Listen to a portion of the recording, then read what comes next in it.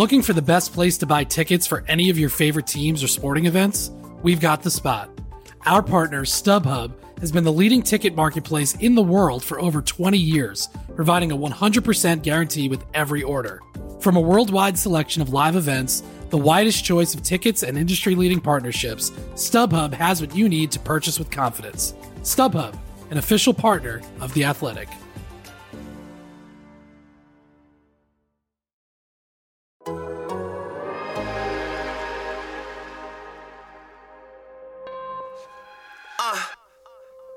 You are now tuned into Anything's Potable, the most honorable, the most audible. Hold the applause, like Paul Pierce when he was fresh out the hospital. Welcome to Anything is Potable, the Boston Celtics podcast here on the Athletic Podcast Network. I'm your host, Sam Jam Packard, professional sports fan, and I'm joined, as always, by the kid, the god, the legend himself, Celtics beat reporter from The Athletic, Jay King. Ladies and gentlemen, we are coming to you live from the visiting coaches podium.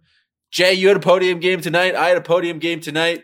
Celtics had a team full of podium games, if that makes any sense. They beat the Portland Trailblazers by more than 20 points. I don't remember the exact score. I got to tell you, it was a little boring there at the end.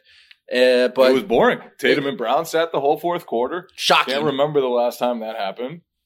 And considering the setup with the 3 straight losses, with the road trip, 6-game road trip coming up, felt like Derek White said it wasn't a must-win. He was lying. He said it was still theoretically possible to win the championship if they had lost tonight. But it felt like a game that they needed to have to keep the spill from getting any bigger. Yeah, and I think my biggest takeaway from it was, what's the point of the Blazers anyway? That is a good takeaway. I was like, what are they trying to do? Why is Dame loyal? It doesn't make any sense. Why is Tybal starting and Cam Reddish starting? Like, what are you trying to do as a basketball franchise when you're putting that on the court? But it's a bad team. It's a bad team. On team. both ends of the court. They're not good on offense. They're not good on defense.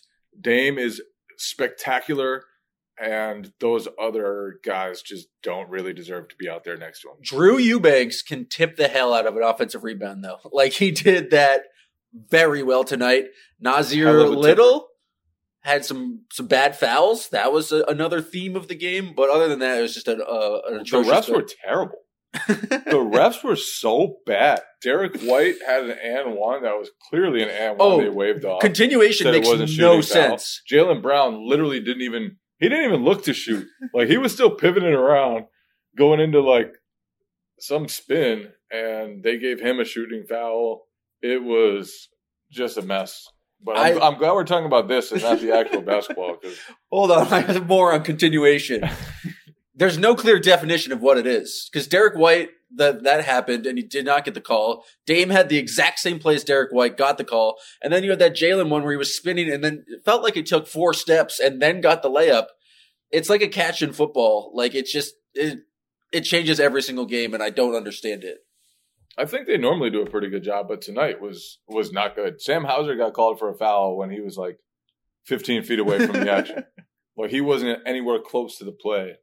And I guess that's when Bill Kennedy walked over to the Celtics bench and everyone started applauding because they switched the foul off Sam Hauser. I don't know. That's what Derek White suggested after the game, but I'm not sure I didn't even notice that in real time. I was just up in my own little world up there, up on 9.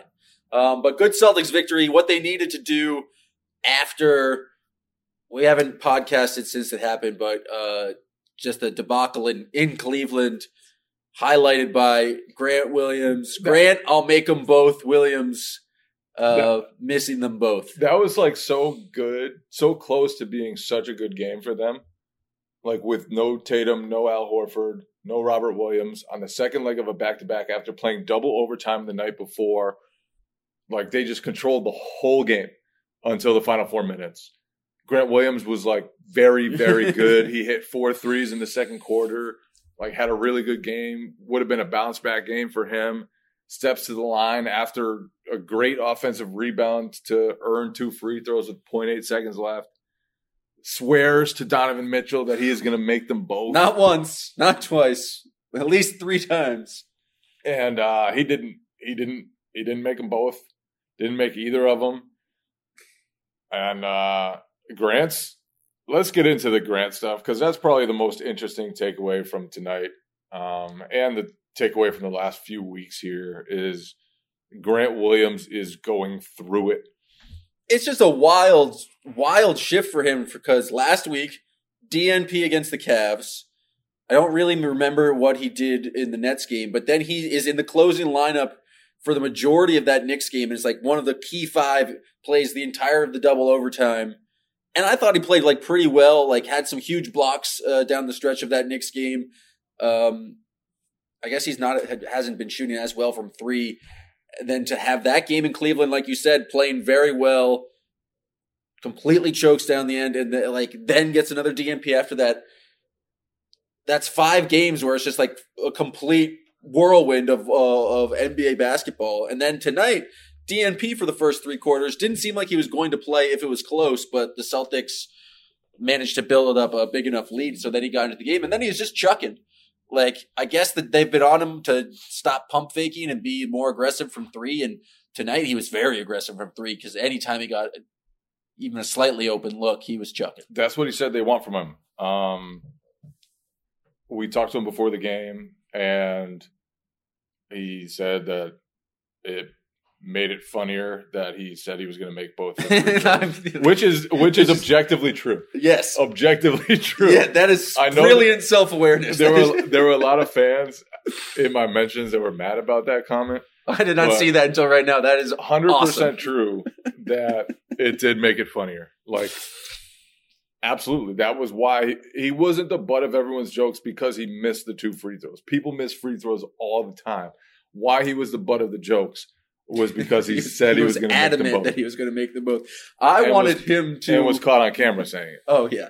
I wanted him to get a free throw opportunity tonight because I thought it'd be funny. And he did. But it wasn't the same because it was on an and 1 and there's only 1 free throw. If there was 2 free throws, no matter what happens in that first free throw is going to have a loud response from the crowd, either ironic cheering if he makes it or very loud boos. The crowd kind of like gasped when he missed the one tonight. Yeah, he did miss it, but it wasn't as big of a reaction as I was hoping for. As soon as he checked in the game, it was like, oh, he got it, has to get to the free throw line.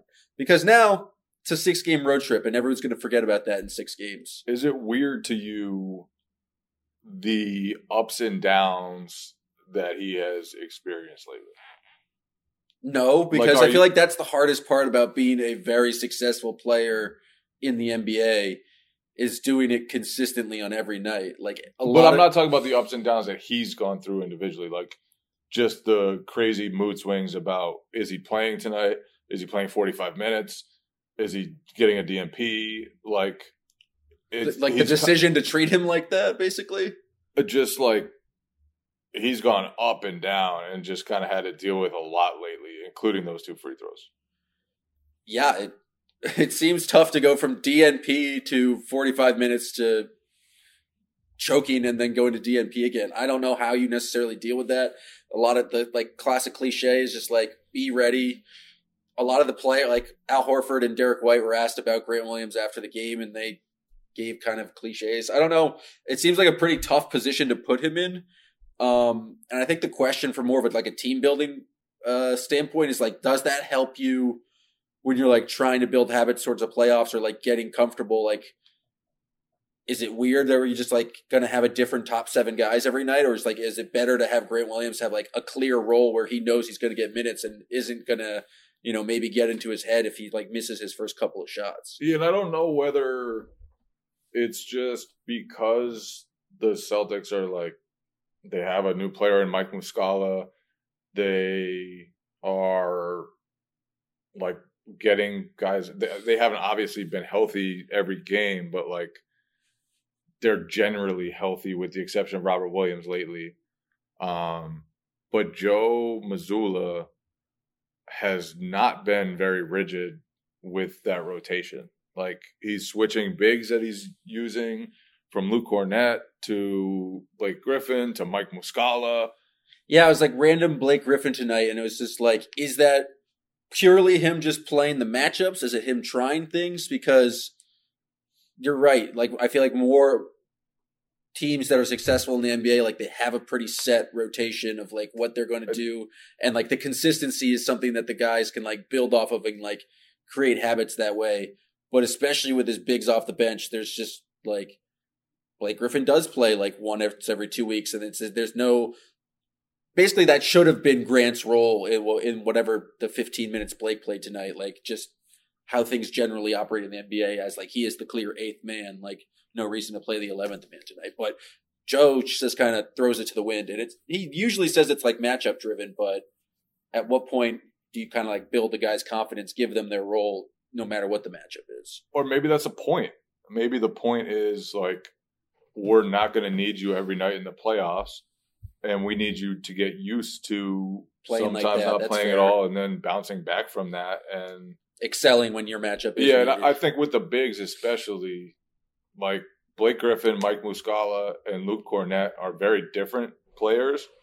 And depending on what you want on a given night, like any of them I think could be a substitution. Like Blake is going to come in and take charges. He's second on the team in charges taken. Like if you play, let's say Giannis in a playoff series, you might put him out there early in the game, try to get a foul. If you know the big is laying back, you might put Muscala in the game to try to space the court. And so I think the bigs, like they're just going to have to deal with that. But and Grant might be some of the same stuff. Well, if they play a team where they like are not a very big team, it feels like it makes all sense in the world to close with Derek White and play more of like the smaller lineups, one big with Horford, or even when Time Lord returns, just like playing one big with four kind of wings or guards around him. And so, yeah, maybe Grant just needs to get used to like there's going to be some games for you and there's going to be some games that are not for you. And maybe Joe Mazzulla is playing chess and everyone else is playing checkers. Who knows? Yeah, I don't know. I honestly don't know. And but you look forward to playoff matchups, and like he's going to be needed against Giannis. Like his physicality, his positioning, he's going to be needed in that matchup. If they play Joel Embiid, like it's going to be Al Horford most of the time, and then it's going to be Grant Williams because you don't want Robert Williams on that. You probably don't want Blake Griffin. You certainly don't want Mike Muscala or Luke Cornett. You might want Luke Cornett. Embiid was scared of Luke Cornett last time they played in the Garden. I don't recall that. I was there. Saw it with my own eyes. But so the other two best teams in the conference, like Grant is going to be needed. And against the Cavs, like the fourth best team, like Grant got big minute. Oh, I guess he got got the DNP against them. That was the matchup night. That was the matchup night. All right, so never mind then. Then he plays. But then he plays. I guess both Horford and Time Lord were out in that second one. So it could be a thing where, and like even the Warriors series last year was like, if they had other options, that might not have been a series for him because he's better on bigger physical players. You just don't want him to be isolated and switched out on guards that often. He was super helpful throughout the playoffs. He like the diet of players that he defended was crazy, from Durant to Giannis to Bam Adebayo, like just some of the very best players in the world, and Bam Adebayo. You just looked at me like you snuck one past me. You almost did. If you didn't give me that look, I just kept going. That's why I looked at you. Unnecessary Bam slander. I'm here for that it. was totally unnecessary Bam slander. He's very good too, just not at the level of Durant or Giannis. That's good. But like the Warriors, I forget how many minutes he played against them earlier this season, but they really cut his minutes against them in one of those games. And so like there will be matchups sometimes, I think, that he'll just have to handle playing fewer minutes. And he's dealing with it now. He's certainly getting his shots up whenever he steps on the court. Oh yeah, it touches his fingertips and it's just gone. And that's like probably what you'll need if he's going to play in the playoffs. Is like you want him to have a quick trigger. You want people to like close out to him to provide, because that's where he's most effective, is when he's providing space. But like thinking about how crucial kind of he was to the team's playoff run last year. Again, he's the 8th man, and like the reason you go out and get a guy like Malcolm Brogdon is to kind of like maybe you're not so reliant on Grant Williams, and so I do expect them to kind of, when it comes to the playoffs, unless they're placing a team with like a lot of size, to rely on Brogdon and White to kind of play a lot of those bench minutes. And that was all just a means of trying to segue to Malcolm Brogdon being 1 for 13 from the field tonight.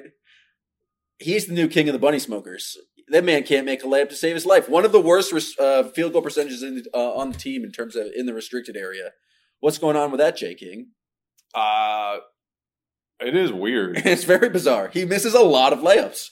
He misses a lot of layups. Some of them are just like ambitious attempts. There was one, especially, I think he got blocked on tonight. I think he was going in with the left hand, and it was like, why are you even trying that, bro? But he's also one of the few Celtics who can like get into the paint and do it to score on his own and create his own offense, just like the foul line. Only himself. You got to live with it. And normally he's, despite some of the layup struggles, he's been very efficient. And he's shooting over 50% from 3. So so basically same percentage from 3 and from 2, which is kind of wild. With it, but tonight was definitely a weird Malcolm Brogdon night. I didn't necessarily anticipate that. I also want to just note that Joe Mazzulla's war on layups and missed layups. He's just as upset as we are. Has been funny. I mean, tonight he's like, why don't you ask me when we miss layups? Well, because they're layups, man. Because they're layups. Because it's obvious that people decide to shoot layups. It's not obvious that you shoot as many. But I will say, not to disparage the dumbass Celtics writers out there, but like they need to shoot threes. They need to be a jump shooting team. They are not going to get to the rim a ton. They are not going to draw a ton of free throws. They need to shoot a bunch of fucking threes to turn the math in their favor. So I'm sure he probably wants to tell us all we're morons when he continuously gets questions about their 3-pointers. Well, because it's the easiest question to ask when you missed a bunch of threes. It's like, probably shouldn't have done that tonight, huh? And he's right. Same with like layups. Probably shouldn't have missed all those shots and done all those turnovers, right, Joe? Yeah. I should start asking more questions. Now that I'm on this side of the podium, I feel like it's not as scary. You feel the power now. Yeah. You're looking out at the empty press conference seats where the dumbass writers would sit. And I could be one of those dumbasses if only wasn't such a coward. You could be one of the dumbasses. But yeah, what was his quote tonight? Just because you're closer doesn't mean it's easier to score, which is pretty true sometimes. And which is why rim reads are so important. He was big on the rim reads tonight. He's always been big on the rim reads. They keep track of like percentage of right reads at the rim. And he said the Celtics had good ones tonight, where previously in the like when they were giving up these big runs, having bad ones, which led to them being bad on transition defense, which makes sense. They were pretty good in transition night. I think that's what Mazzulla said. Like the first thing he credited the win with was just like them getting back on defense, which he credits to making the right rim read. Yeah, and I thought there was a stretch in the second quarter where the Celtics couldn't score. They missed like 9 straight 3-pointers, and Portland didn't make any headway. Well, because they stink. Well, yes, because they stink, but also because the Celtics continued to defend even while missing 3 after 3 after 3 after 3. So the transition defense was definitely better. Now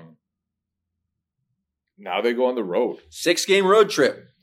Atlanta, Houston, Minnesota, Portland, and Utah on a back-to-back.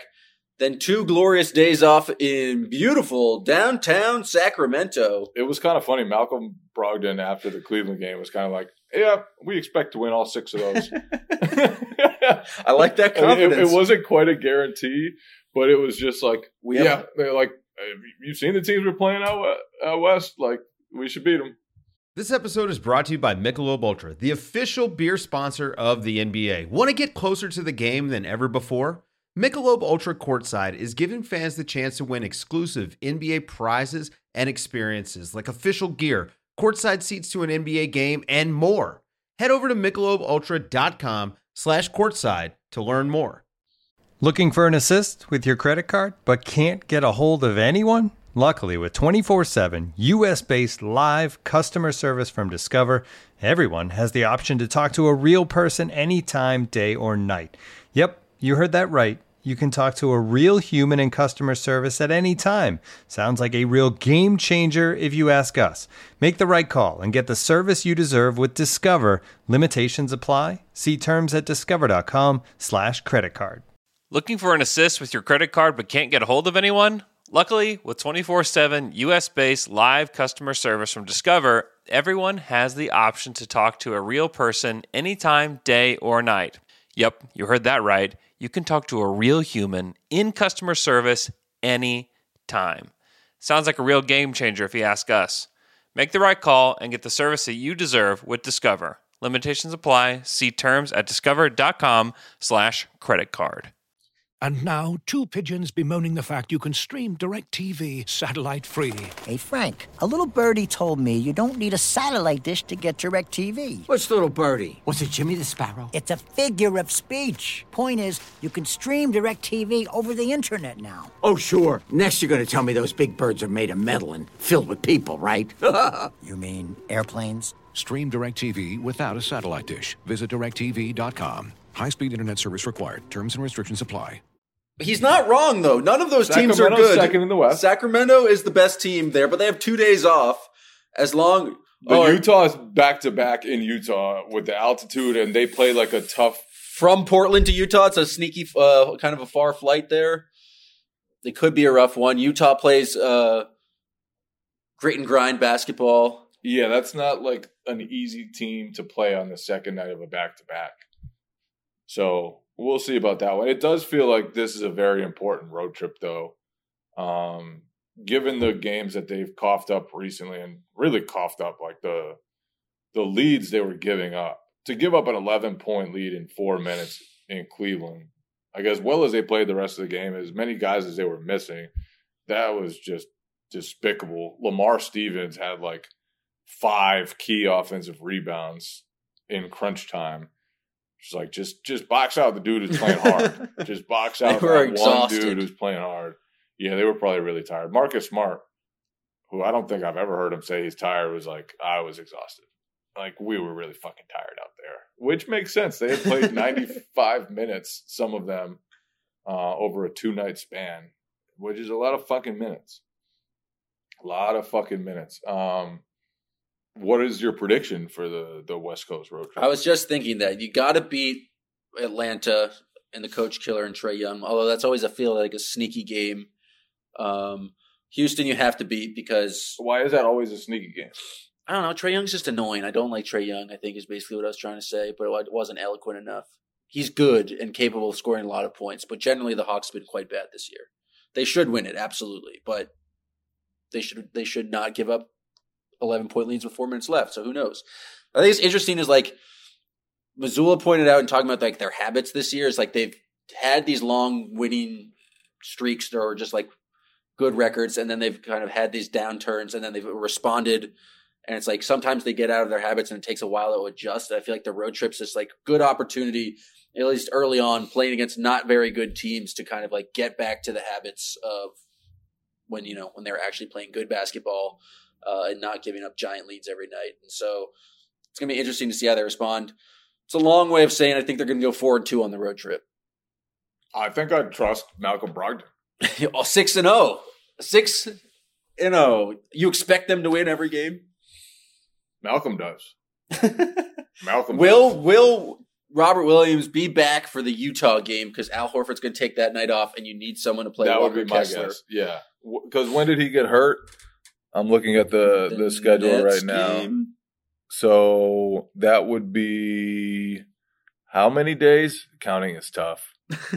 Well, 1 week down. Counting is We're looking tough. at a calendar right now. That would be 7. Yeah, no, he'll probably be back before that because it was 7 to 10 days from that. So he'll be back before that. Oh, that'd be a full 2 weeks. Yeah. So maybe he'll play one game before that, then sit out the front of that back-to-back. They need to get their starting lineup back together. They've only played 81 minutes together this season, and I know they played a ton of minutes last season. They played a lot in the playoffs. They played some super high leverage situations with that group. but they really need to just like figure things out as a full team with their full rotation, and like it just that feels essential for Joe to decide on lineups, for that starting five to kind of get the groove back together. For the most part, they've been awesome defensively with Horford and Robert Williams on the court, but the numbers for the starting lineup, like in their very insanely small sample size, has not been like dominant or anything like that. They have a real opportunity with however 15 games left to, like, one, make ground in the standings, but two, more importantly, probably just like get, I think Tatum said it the other day, get his groove back, get the team's groove back. Like their schedule's pretty easy. We mentioned the 6-game road trip, but then they have games against Pacers, Spurs, Wizards, and they basically have 2 tough games left against the Bucks and the Sixers. But they finish out with 2 games against Toronto, who's not going to be playing for anything. Like, there's a real opportunity to make up ground, and it starts on the 6-game road trip where they're playing. The best team they're playing is the Kangs. And who knows? Maybe 2 days in Sacramento. Maybe they'll go to the bar where you can see a mermaid swimming in it. Have you ever been to that bar in Sacramento? No. Well, you have plenty of opportunity when you go out this week to go to the mermaid bar. Mermaid? Yeah, so you're sitting at the bar, and then above there's like a pool, and there's like women swimming around with like mermaid tails on. Not real mermaids, Jay. You're looking at me like it was possibly real mermaids. Real women or real fake? Women? What kind of bar is this? Mermaid bar, bro. You got to go when you're on Sacramento. That sounds like a weird place. It's right. It's like 2 blocks from the stadium. Probably not somewhere I'll be visiting. I don't think Sacramento has much more to offer than that. You're going to be there for a while. That Bush motherfucker better stay away from me, though. What Bush motherfucker? The guy who dresses up as a bush and jumps out at people. He jumped out at me one time. I almost fought the guy who dresses a bush. Like, what type of asshole does that? I think you just have when you walk down the street, people want to attack you. I've been walking down the street with you in San Francisco, and a man on a dog's leash started barking at you. Yeah, he was dressed as a dog, and he was barking at us.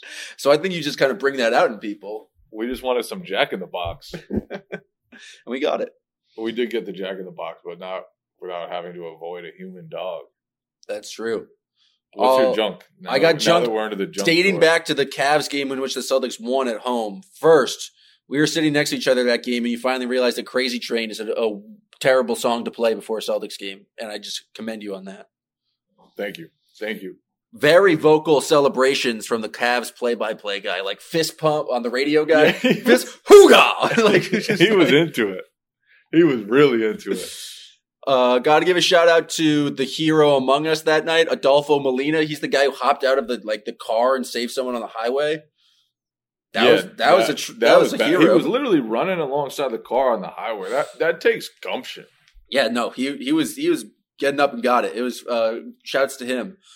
There was a moment, an entire timeout during that Cleveland game where just Mike Muscala was just grooving to some tunes, just like bobbing his head, just like really into it. No one else around him. He was just in the zone. And I just appreciated that. This is like week-old junk. I know, but I forgot it last time because I forgot to open my computer, but now I got it.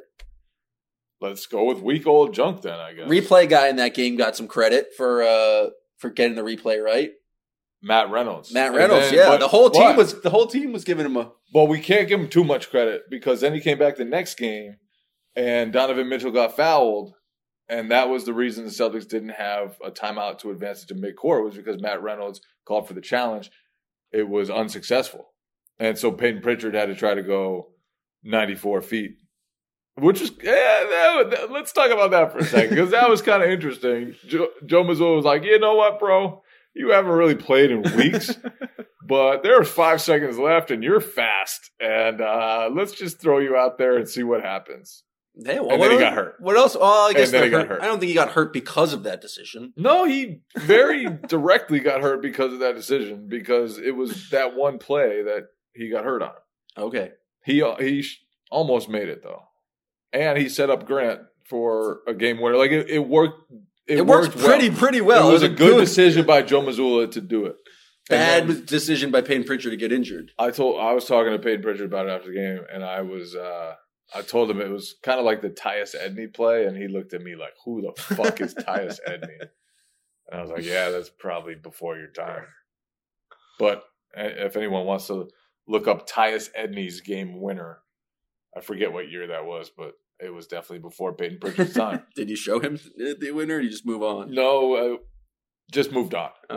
Just moved on. As will we. Random ice sculpture before the Celtics-Nets game, commemorating the day.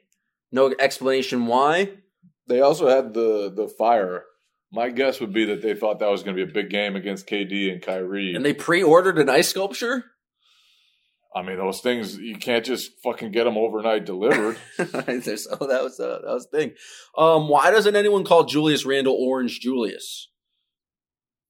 I don't even know that reference. It's a store that used to be in malls. They would sell like orange smoothies. Orange Julius? I'm not really a smoothie guy. Are you a mall guy? Do you used to hang out at the mall? I'm not a mall What did you guy. do when you were like 14? You just got buckets. You're going to say you just... I just got buckets. I was out there hooping. Fair enough. I was at the Springfield Jewish Community Center getting buckets. Working on my game. During the Knicks game, I walked past J.J. Redick and Richard Jefferson. At halftime, they were both wearing suits, and J.J. Redick was holding a suitcase, and they're like really talking like very intensely to each other. You probably won't get this reference, but it really felt like we were in an episode of The West Wing with a nice walk and talk. It was like NBA walk and talk. A lot of bad references tonight. West Wing is like a universally beloved show.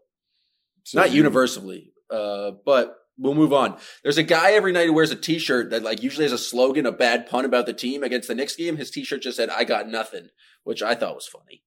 Giannis tried to throw a triple-double to himself, and the league said no. Getting to tonight's junk, we already talked about. You just threw out junk that wasn't even related to the Celtics. It's on the document. What about Kevin Durant hurting his ankle in layup line? His ankle was on the floor. Like, I'm surprised his leg didn't snap. That was kind of wild. My one of my college teammates did that once. I thought he was the only player ever to do it. He got hurt in fucking layup line. Slipping on something or just like landing wrong? He just landed wrong on his ankle. It was almost the exact same thing that happened with Durant. And it was just hysterical. That's what happens when you go 2-22. Oh, Skidmore, not great. Shaden Sharp can jump. He had a horrible over the back call. We just basically rebounded the ball over Derek White. I thought it was a terrible call because he just dominated Derek White. In the locker room before the game, the Celtics were watching film of the Blazers. And there was a play at the end of the third quarter. It must have been their previous game against Atlanta, or one of their previous games at least. And Shaden Sharp, they were down 5. Like, it was a close game with a minute left in the third quarter. And he was on the break, and someone threw him an alley-oop, and he tried to fucking windmill it and missed. And I will not say which Celtics player it was, but he rewound it and made sure that everyone saw that play. And they enjoyed that one. Well, he can jump so high that he was jumping for a defensive rebound and was just like hovering around the rim, and the ball bounced again, and he had to call for passive interference just because he was hanging out there too long. The man could jump out the gym. He should have been in the dunk contest. I think he got hurt. Derek White's really good at catching the ball on the run. Not enough people are talking about that. Guy's always in motion when he's catching it. It's yak. He's a good yak. Yeah, he's got great yak. Already talked about Malcolm being the new bunny smoker. Oh, Sam Hauser was booed thoroughly for saying that if he had one meal for the rest of his life, it'd be medium well steak. That is a wild fucking move. Medium well? I don't even like steak that much, but like to order the worst form of steak there is. Like all the best steaks I've had have always been rare, and I'm not a big steak guy. But to just get like dried out gross steak as your go-to move, he should have been booed. Must be. Is that a Midwestern thing? Like, I feel like savages from Wisconsin just do that. I think just Sam Hauser does that. Al Horford, 9th all-time in career made threes by a Celtics, passing Isaiah Thomas. I wasn't prepared for that. Thought that was pretty wild. He's made a lot of threes. As he said, that's just the way the game has changed. Who's next on the list? I have no fucking idea. Avery Bradley. And then the rest are all Hall of Famers. Marcus Smart's up there. I said what I said. There was a Mo Money, Mo Problems mashup with the Chainsmokers song, which I didn't care for. I saw your tweet. That wasn't good either. That was just insulting. Did you see the guy at the end of the game? He gets put on the Jumbotron just carrying 2 beers down the stairs. He doesn't realize what's going on. Suddenly he realizes it's on him. Holds up the 2 beers. Everyone cheers. Puts the 2 beers down and then just dances. And he gets the entire timeout just because he's killing it.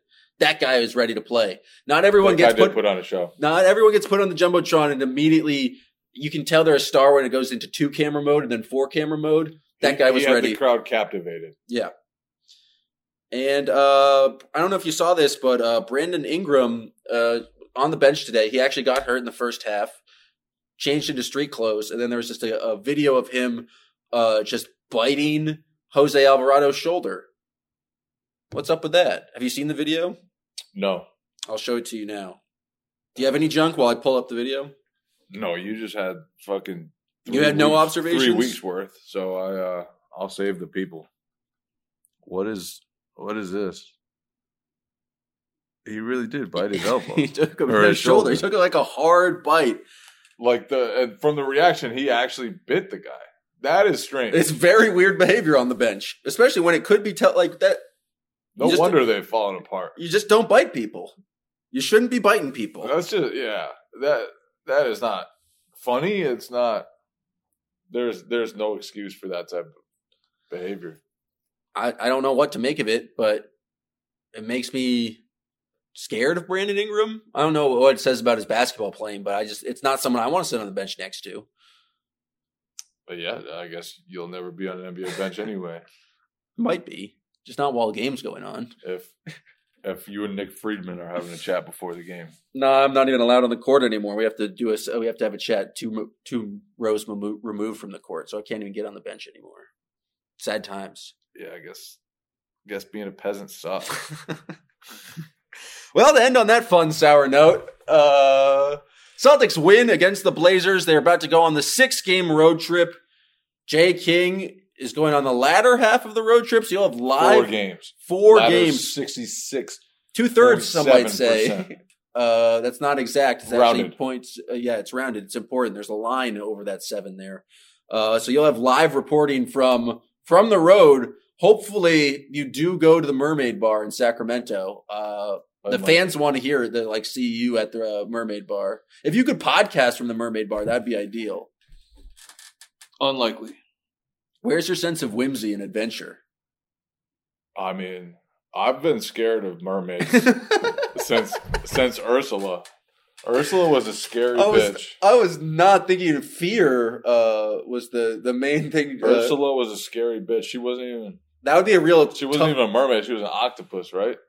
Whatever the fuck she was. Yeah, that's the toughest thing for you. If you lost your voice, you wouldn't be able to talk. That would be devastating. Fucking Ursula, man. That broad was scary. All right.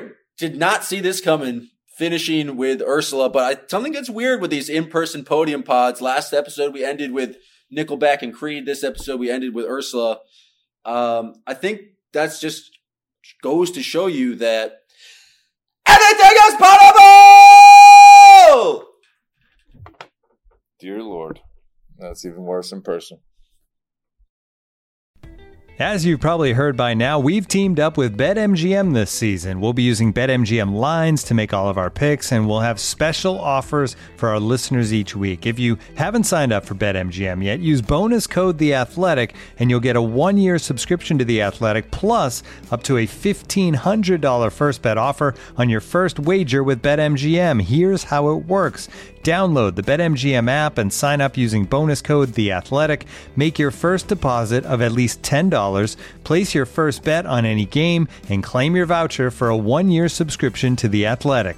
See BetMGM.com for terms. U.S. promotional offers not available in D.C., Mississippi, New York, Nevada, Ontario, or Puerto Rico. Gambling problem? Call 1-800-GAMBLER. Available in the U.S. Call 877-8-HOPE-NY or text HOPE-NY 467-369 in New York. Call 1-800-NEXT-STEP in Arizona. 1-800-327-5050 in Massachusetts. 1-800-BETS-OFF in Iowa. 1-800-270-7117 for confidential help in Michigan. 1-800-981-0023 in Puerto Rico. First bet offer for new customers only in partnership with Kansas Crossing Casino and Hotel. Don't forget, if you haven't signed up for BetMGM yet, use bonus code The Athletic, and you'll get a 1-year subscription to The Athletic, plus up to a $1,500 first bet offer on your first wager.